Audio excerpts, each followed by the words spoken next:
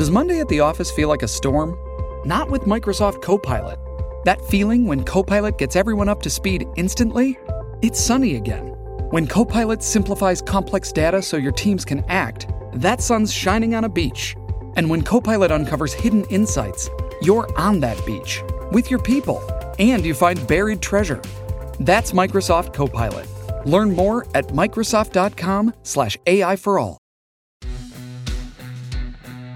Welcome to Canada's most irreverent talk show.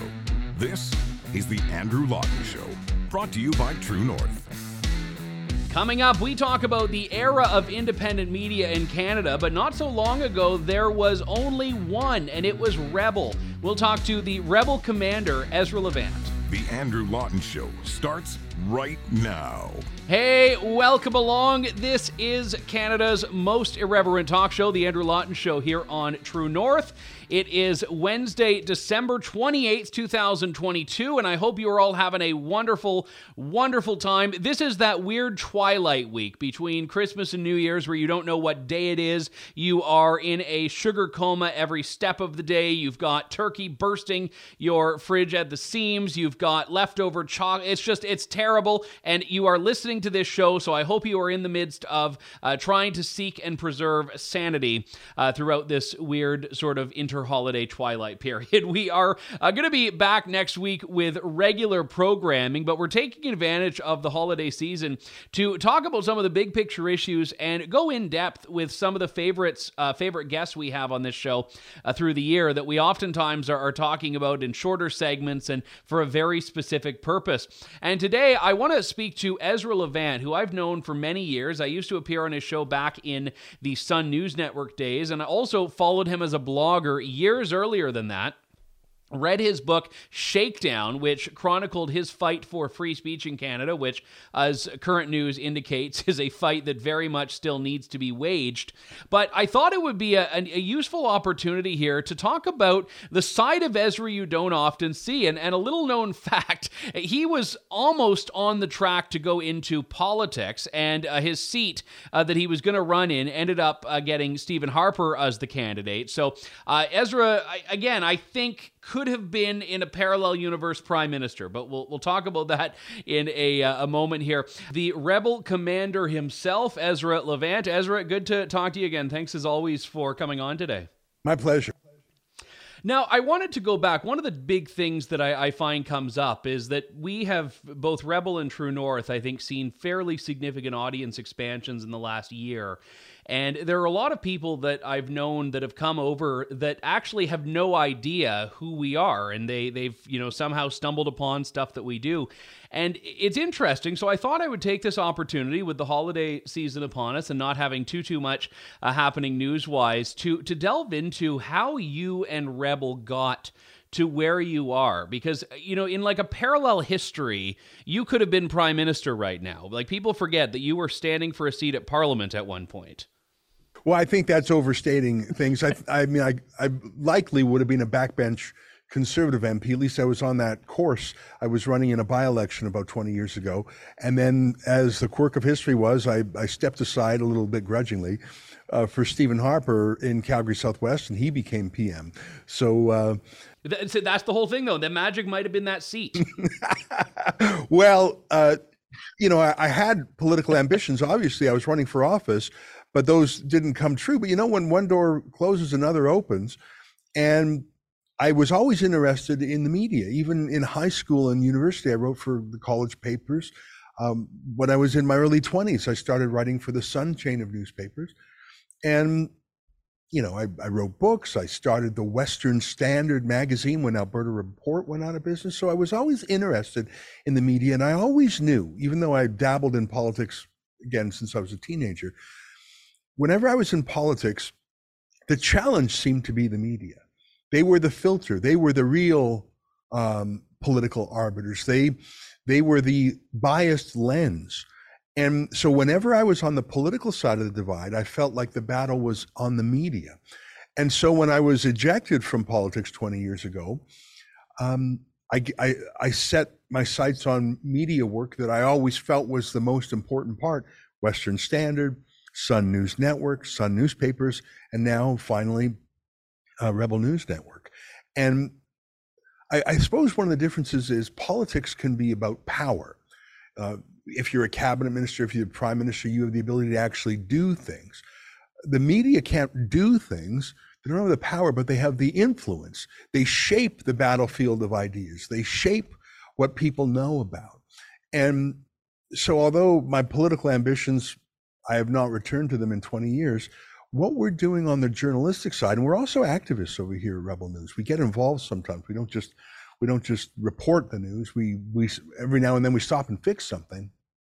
I feel like it's been very similar work to what I would have done had I become an MP, with one difference is I have more independence. Unless you're the top dog in a political party, you really must be obedient. And I mean, I suppose if you're a critic on a particular file, you can put your mark on things, but you have to really operate as a political team. And if you're not the boss of the team, sometimes that means you're reading talking points you don't really agree with. I mean, I remember when Andrew Scheer decided that, I think it was Andrew Scheer, decided that the party wasn't going to dispute certain things.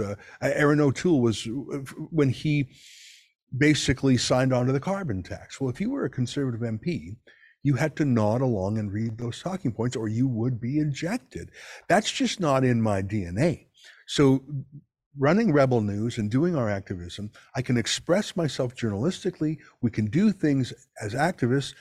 We don't have the strictures of a party, but we can assist true conservatives in politics by helping shape the battle of ideas.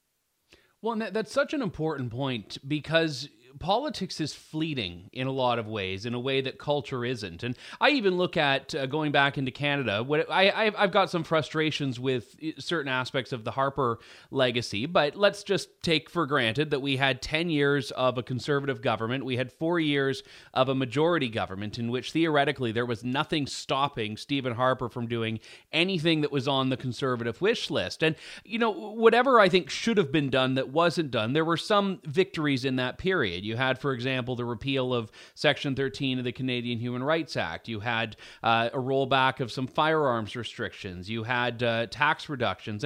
And you fast forward less than a decade from that point, and a lot of those victories are completely gone. I mean, sure, the GST is still at 5%, but more gun control is coming in now than ever existed before Stephen Harper rolled back some of these measures. Section 13 is coming back in a supercharged way. C-11 wasn't on anyone's radar, and it's probably going to be the law of the land. So politics is always going to have this back and forth. And I think, you know, just as the left has the bureaucracy, which tends to just keep its agenda going, I think the right has always been absent of in that fight of what do we have that is lasting between conservative governments. You know, I think Stephen Harper was an excellent prime minister, but if I had to list his two greatest failings from my point of view, one of them was he did not take advantage of the opportunity to appoint truly conservative judges to the courts, especially to the Supreme Court. I mean, he actually appointed most of the judges on the court, and yet it continued its hurtling journey to the left. He just didn't care about it enough. And he could have even been bolder than Donald Trump was, because we don't have the same Senate advise and consent committee system. The second thing I think he did, it was actually something he did not do. He did not uproot the dominant government propaganda device, namely the CBC. And he did not, when he had the chance, protect a nascent rival, the Sun News Network. And I don't just say that because I'm an alumnus of that place. I know that a private investor, a Quebecor run by Pierre-Carl Pelleteau, put tens of millions of dollars into an excellent all-news channel, just like CTV's news channel, just like CBC's all-news channel. I think he spent $50 million on it. So the quality was there. There was 200 of us. And Stephen Harper sat by idly as the regulator, the CRTC, euthanized it, killed it. A regulator whose board is appointed by the government of the day. Yeah, and I mean, there is no way any liberal prime minister would have allowed some board to kill a left-wing TV station. Here was the only truly conservative media outlet in Canada, And literally on the eve of an election, he let the CRTC kill it, and he didn't lift a finger. You think Jean Chrétien would have done that? You think Justin Trudeau would have done that? I'm not talking about giving grants to the Sun News Network. He let it be devoured by the lobbyists and bureaucrats of the CRTC. Imagine if he had set Sun News Network up on equal terms to CTV News Channel or CBC's News World. Imagine if he had done what conservatives always claimed that they would do, is not abolish the CBC, but privatize it. Sell it. Air Canada was privatized. It was a source of money for the government, and it actually set that airline free. If Stephen Harper had allowed a balanced, objective, private sector media in this country, we would be in a much stronger position. Those are my two biggest quarrels with Stephen Harper. I mean, he did. I would add leaving the Senate vacancies as well, because the Senate could have been a real check and balance against the Liberals had Stephen Harper filled those seats. Shipping can make or break a sale, so optimize how you ship your orders with ShipStation. They make it easy to automate and manage orders no matter how big your business grows. And they might even be able to help reduce shipping and warehouse costs. So optimize and keep up your momentum for growth with ShipStation. Sign up for your free 60-day trial now at ShipStation.com and use the code POD. That's ShipStation.com with the code POD. Yeah, and that was a purist idealism that was absolutely devastating. I mean, Trudeau instantly packed the Senate. He laughed at Harper's do-goodery. But yeah, anyhow, back to Rebel News and True North, and there are a handful of other independent media. Blacklocks is one. Let's actually link those Sun News and Rebel here, because I don't even think the sign had been taken off the Sun News building before you started Rebel. And I know famously, Sun's absence left a huge void in the Canadian media landscape for the reasons you mentioned. And I was excited, but I would say a little bit, not leery is the right word, but I was curious about what was going to happen, because, you know, you've got this big studio, you've got this team around the world, you send people all sorts of places. I've been grateful enough to travel with some of you Rebels on a number of occasions, but when Rebels started, it was you in your living room. Yeah. Well, I had a sense that the end was near at Sun News Network, because I was watching the CRTC slowly slice and dice Sun News, and I saw the valiant effort of Corey Tenake and others in that company to save it. But, you know, it was pretty clear the end was coming. And so I started thinking what would happen next. And I also thought, well, how can I capture the audience I have on TV and take them with me somewhere else? And we started asking our viewers to sign up on a website, typically for petitions or things like that.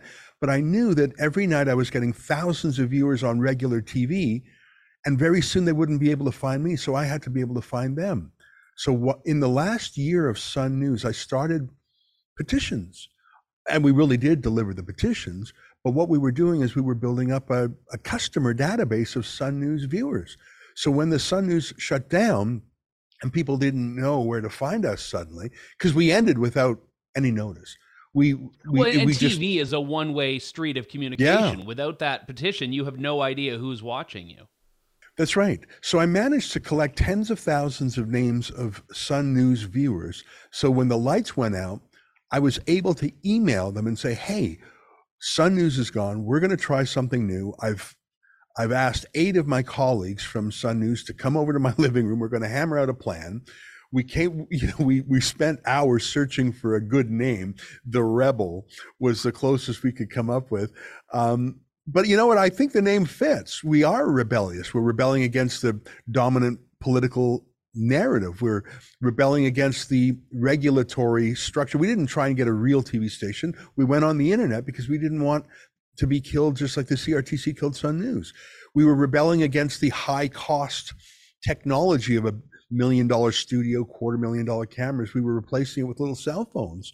And I used to have 5 people working in the control room of my show. Now we have 1.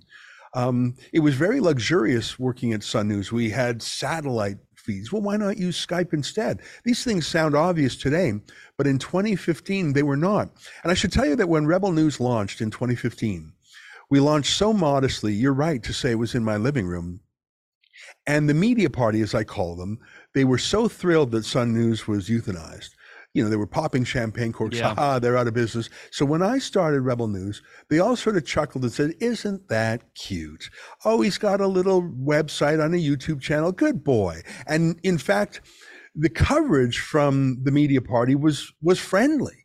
But it was friendly, like, he's giving it a shot. Well, good it was a very good for you, little one. Very patronizing, friend. Yeah, and you're right, though, just to jump in there for a moment, that the media was, I think, very worried when Sun News came onto the scene because it was a disruptor. And when Sun News, I'll say failed, and I don't mean that in a judgmental way, but when Sun News, for all of the reasons you've mentioned, went off the air, they sort of breathed this sigh of relief because they felt, okay, phew, our little oligopoly is safe.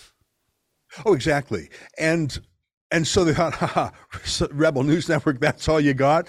And for about a year, they paid very little attention to us because they thought we were nothing. And then I don't know if it was a mistake, but of course, when you're online, as we are, you get a ton of analytics, a ton of statistics from YouTube, from your website that you really don't have the same statistics when you're in regular TV. There's the ratings, I forget what it was called, Nielsen's or NADBank or something. There was I forget what it was called, but there was a ratings company. Numeris in Canada now. That's right, Numeris. Yes. Thank you for the reminder. That they would estimate how many people watched your show at any given time, but it's a guess. It's not exact. That you don't have the demographics. So when you have a YouTube channel, you get a tremendous amount of info. And so about a year into it, I was looking at our stats of how many people watched our stuff. And I was comparing it with what traditional media called their rate card. So for example, if you go to the Globe and Mail's website and find their rate card, and that's where they are selling ads, it's the rate you have to pay for the ads, they give you what they promise is accurate viewership stats. We have this many viewers, they earn this much money, this percent male, that percent female. So every newspaper in Canada has a rate card that gives you their demographics. And I saw that about a year into it, Little Rebel News, with no money and no big office and no big anything, was larger than many of these legacy media. And maybe it was a mistake to brag about it, but I started posting those statistics, and suddenly the media party that sort of had isn't that cute, suddenly said, oh my God, how did they do that? Where did that come from? While we were laughing at them, they assembled we quickly became the #1 news channel on YouTube in all of Canada. That wasn't supposed to happen. We're supposed to be these, goofy extremists and not cool. You're supposed to be the reject table of the Canadian media landscape. We're actually not even part of the Canadian media landscape. You're just like out in the parking lot while they're all in the cafeteria. Yeah. And then they decided, oh my God, we've got to squash them. And that coincided with Trump's election success in 2016, that all the tech companies said, oh my God, he did this through social media. And thus came the deplatformings and the demonetizations. We were on track to make $1 million a year from our YouTube ads alone, the ones that say skip now. I mean, we could run our company just on YouTube ads. Those were taken down to zero. Now, luckily, we've survived. Like I say, we have the names and addresses of an enormous number of our viewers. But if we didn't, we would be dead, as many other conservative broadcasters were. When YouTube canceled conservatives en masse, it put them out of business. If I was a liberal, if I was progressive, I would have such a bigger company, because I would be probably making $3 million a year just in internet ads that I am banned from taking. And I'm not banned from taking them because we've engaged in obscenity or profanity or anything like that. It's literally because of our ideological point of view. Can you elaborate? Can you elaborate on that? We have a strategic partner manager at YouTube who answers our questions, and she's quite candid. They discriminate against Rebel News because of what we say, not because of anything we do. So we survive based on crowdfunding, and it's a model. I know True North does some crowdfunding too. No one on the left in Canada has to do that. If you look at where the money for the media comes from in Canada and the US, one big answer is from oligarchs, People forget that the Globe and Mail is owned by the Thompson family. David Thompson's worth, I think, $23 billion. It's his blog. It's his lobby firm. It's his way of tilting the political conversation in this country. New York Times is owned by Mexico's richest man, Carlos Slim. Washington Post is owned by Jeff Bezos. All these rich oligarchs buy media to throw their weight around. So that's the Globe and Mail. Well, we don't have an oligarch. I guess we had an oligarch running Sun News, but we don't have an oligarch here at Rebel News. And in a way, that's good because you don't have a boss who can order you to do this or that. But of course, you don't get the money either. Okay, well, what's another way? Well, you can sell ads. Well, like I say, we were demonetized by social media companies that are run by liberals. Okay, well, then you can get government funding. Well, again, we're not going to take increasingly, yes. Yeah, we're not going to take government funding because then how can you possibly be independent and objective? And the fact that so many journalists take money from the government, do not disclose it, and pretend it doesn't affect their judgment, that only makes people more skeptical. And then the new way is that the government is pressuring Facebook, Google, YouTube, Instagram to put money in another fund to give to favored media outlets they called QCJOs, Qualified Canadian Journalism Organizations. It's basically a government license for news. If you have that license, you get a pot of money, if you want it, from Trudeau, and now you'll get another pot of money from big tech. Well, oh my God. If you are a news source like the Globe and Mail, which is already owned by a billionaire, and now a third of your money comes from Justin Trudeau, and a third of your money comes from big tech, what are you other than a stenographer for power? So if you are, just there to massage power and be an insider, this is the time of your life. But if you actually believe in independent journalism, curiosity, skepticism, telling both sides of the story, this is the worst time for journalism in Canadian history. I can count on one hand's fingers the number of independent news sources in this country that are not on the government payroll. And that maybe is why we have such viewership. This last year, the month of February alone, Andrew, we had 400 million views and impressions. 400 million. That's as many as we had in the entire previous year. By contrast, the CBC, their rate card, says that on any given month, they get 320 million impressions. So for the month of February, we had as many impressions as the CBC claims they get on any given month. It was our trucker coverage. And yes. That was a time when our motto, telling the other side of the story, really meant something.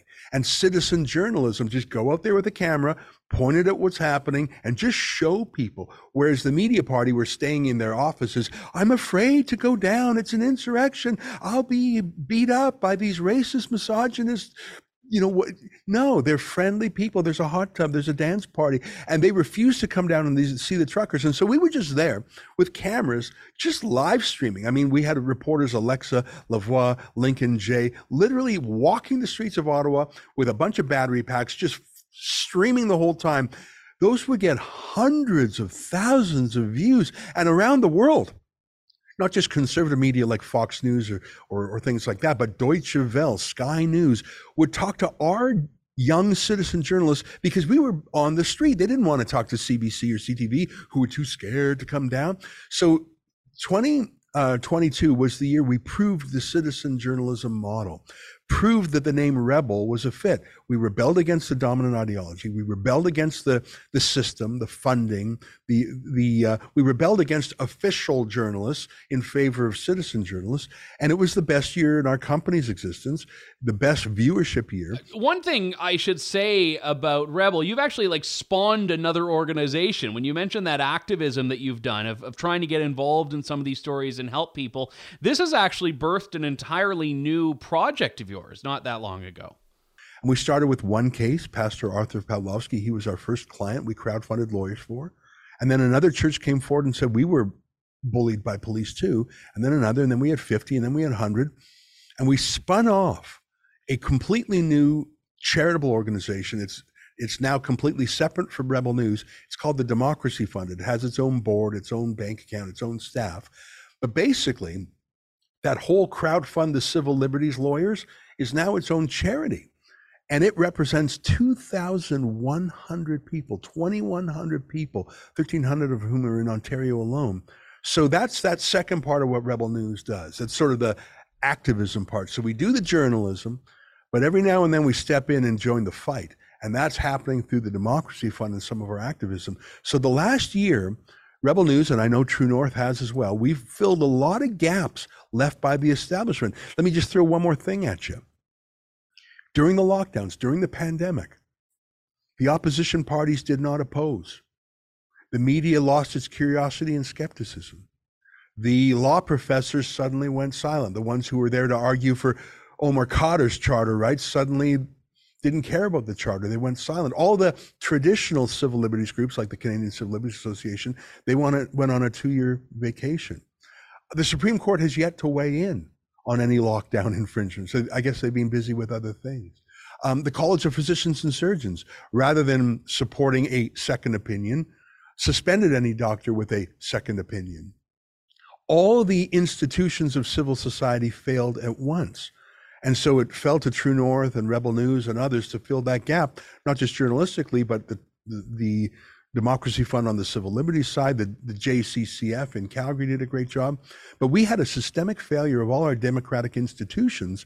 So of course, alternative counter-establishment channels like ours succeeded, partly because we did a good job, but mainly because the rest of society completely failed.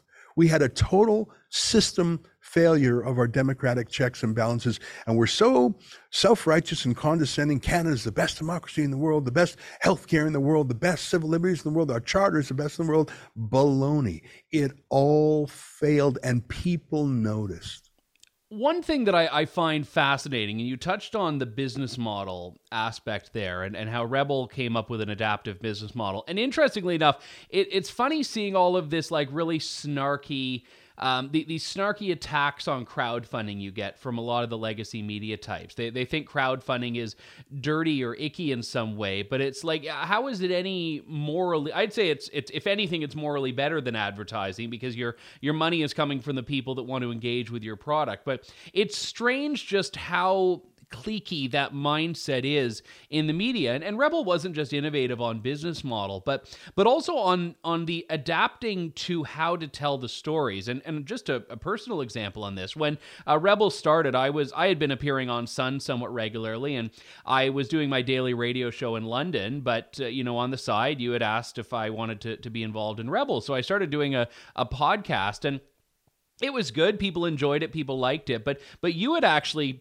done something which I think is very risky. You put a camera in front of me, which I don't think is, generally speaking, on the surface a good idea. But in doing so, you said, I bet you're going to have multiple of the audience for a fraction of the work. And I started doing shorter 3-4 minute video reports, and you were very right. People were engaging with those in a very different way because that's the way the internet was structured. And I think things have sort of come back around to podcasts, but video is still very much king. But that adaptability, I think, was so key to Rebel's success and to independent media in general. And even when COVID came along and you had all of these mainstream media organizations that were locked out of their studios that are like, how do we get people on Zoom? How do we put an iPad and a ring light up? Which is stuff that you had been doing for 7 years by that point.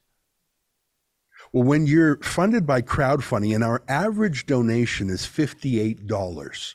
And I mention that because you can imagine how many people need to chip in $58 for us to operate a staff of more than 50. So if we're not listening to our people, we're going to be out of business pretty quick. There's also another benefit of having an average gift of $58, which is there's no one person, no one oligarch like there is at other papers who could call me up and say, Ezra, you fire that David Menzies. He went too far this time. Or Ezra, you stop talking about that. Like of course, there are people who I very much respect. And if they I think I sent the one about Menzies, so you can disregard it. I mean, of course, I would listen to anyone's criticism on the merits. But when you have that diffuse funding, it truly gives you independence. It also means you have to really listen. Whereas if you get a third of your money from Justin Trudeau, and now a third of your money from Google and Facebook, as the mainstream media does, first of all, you're tailoring your coverage to please them, obviously. And second of all, you don't really care what people say because you're not going to follow the grassroots. They're not important. Really, in Canada, you have an audience of one man, Justin Trudeau. If he's pleased with you, you'll do fine. And so that's why most of the mainstream media missed the trucker story or came in as anti-trucker activists themselves. We understood that there are certain people in Canada who are not represented. I watched recently a panel discussion at the Carleton School of Journalism. Yes. And it was all the big media, CTV, Global, CTV, and there were a few people sprinkled in for diversity, but they were there for racial diversity, not for diversity of opinion. And so Marco Mendicino. Yeah, and for Marco some reason. And that was the worst part of it. They had a Liberal cabinet minister fully embedded in this thing because, of course, why wouldn't you have a government minister there, given that the government is now the largest funder of Canadian media? So there was no recognition. There wasn't even a flicker that maybe they were doing anything wrong, that maybe their model is wrong. In fact, it was the chief message emanating from that panel was we need more censorship of the peasants who are clapping back to us on Twitter. It was an entire panel about mean tweets and how we need more policing of that. And Marco Mendicino, the public safety minister, was nodding along and saying, yes, we do. The irony there is that there actually have been some journalists in Canada who have been violently assaulted over the last 5 years. I know because I employ all of them. There has been no physical attack on a Canadian journalist in the past 5 years, other than our Rebel News staff. David Menzies beat up by Justin Trudeau's bodyguards. Alexa Lavoie literally shot with a riot weapon in Ottawa. Drea Humphrey manhandled by Trudeau's bodyguards. Sheila Gunn-Reid punched in the face by an NDP activist. The list goes on. None of our journalists and their violence against them, much of which is perpetrated by the government, has ever been taken up as a cause by the Canadian Association of Journalists, Canadian Journalists for Free Expression, any journalism school, PEN Canada, Amnesty International, Canadian Civil Liberties Association. I've just listed 6 NGOs that claim to care about protecting the free press, and not a one of them even put out a tweet in support of our journalists who were beat up on camera. These are not my allegations. And not just that. I wrote a book called The Libranos. I was prosecuted by Elections Canada, claiming it was election propaganda. There were 24 books published at the same time as mine about the 2019 election. There were 24 books on Trudeau. Mine was the only one that criticized, and mine was the best. Yeah, you dared to advertise it. Like that was the everyone advertises part books. Of that prosecution. I've read the election finance law very carefully. There's a specific exemption to books and the promotion of books. So my book was convicted of being illegal. And there were 2 senior former RCMP officers, veterans, who were assigned to prosecute, to investigate my case. And they asked me, why didn't you register with the government? And I actually recorded that interaction with them because I knew going into it, no one would believe me. No one would believe me. And were it not for the video proof, these cops were asking me, why didn't you register your book with the government? They said that to me. And that's the state of things now. And I suppose on one hand, I'm glad that the media party doesn't care about these things because that gives us and True North the market. But it actually makes me very sad. I wish that there was no need for Rebel News because I wish that the mainstream media had within them a diversity of views. I saw a panel discussion the other day on the CBC talking about Danielle Smith and the Alberta Sovereignty Act. There were 5 people on the panel. They were in Montreal, Ottawa, and their Western branch was in Toronto. Like they literally had no one further west than Toronto. That's Western Canada, anything west of Toronto. Like London, Ontario, I think is Western Canada on CBC. I mean, it would be unthinkable that they would have a panel on Quebec nationalism without having a Quebecer there. But that's the media party. I wish they had someone with a different point of view. Yeah. When you mention basically wanting Rebel's obsolescence, you raise, I think, an important point that I think is useful to end on here, which is that you and I and our colleagues are in a very strange place, and that the worse things are for the country, the more we have to talk about, the more we have to do. And it's very quite perverse in a way, because on one hand, it's like, I wish I didn't have the last 2 years to report on. I wish there didn't need to be a convoy for me to write a book about, because the mandates weren't there. So to put a bow on this to some extent, do you remain optimistic or pessimistic? Well, the most optimistic thing I have seen in years is Elon Musk buying Twitter and declaring he wants it to be a free speech platform. And he's going about that so far. And not just to allow different points of view, but to, for example, he has suggested that creators like us could actually make some money on Twitter the way we used to be able to do on YouTube. And Elon Musk is a daring doer. He gets it done, whether it's SpaceX or Tesla, or he's involved in so many things. Don't underestimate him. And a guy who musters $44 billion US to buy it is motivated. So I find that very hopeful. And I see others in the industry are starting to say, well, maybe free speech is not such a bad idea. I saw the head of Netflix come out with a very strong support. And maybe we'll see Zuckerberg say, well, maybe we'll see YouTube say, boy, we'd better get back to our do no evil freedom point of view that they used to have a decade ago, or else we're going to lose viewers and creators to Twitter. So that's the most hopeful thing I see. Other than that, the Canadian, and by the way, you mentioned C11 and there's C18 and there's other related censorship and regulation bills. I see no hope from within Canada to resist them.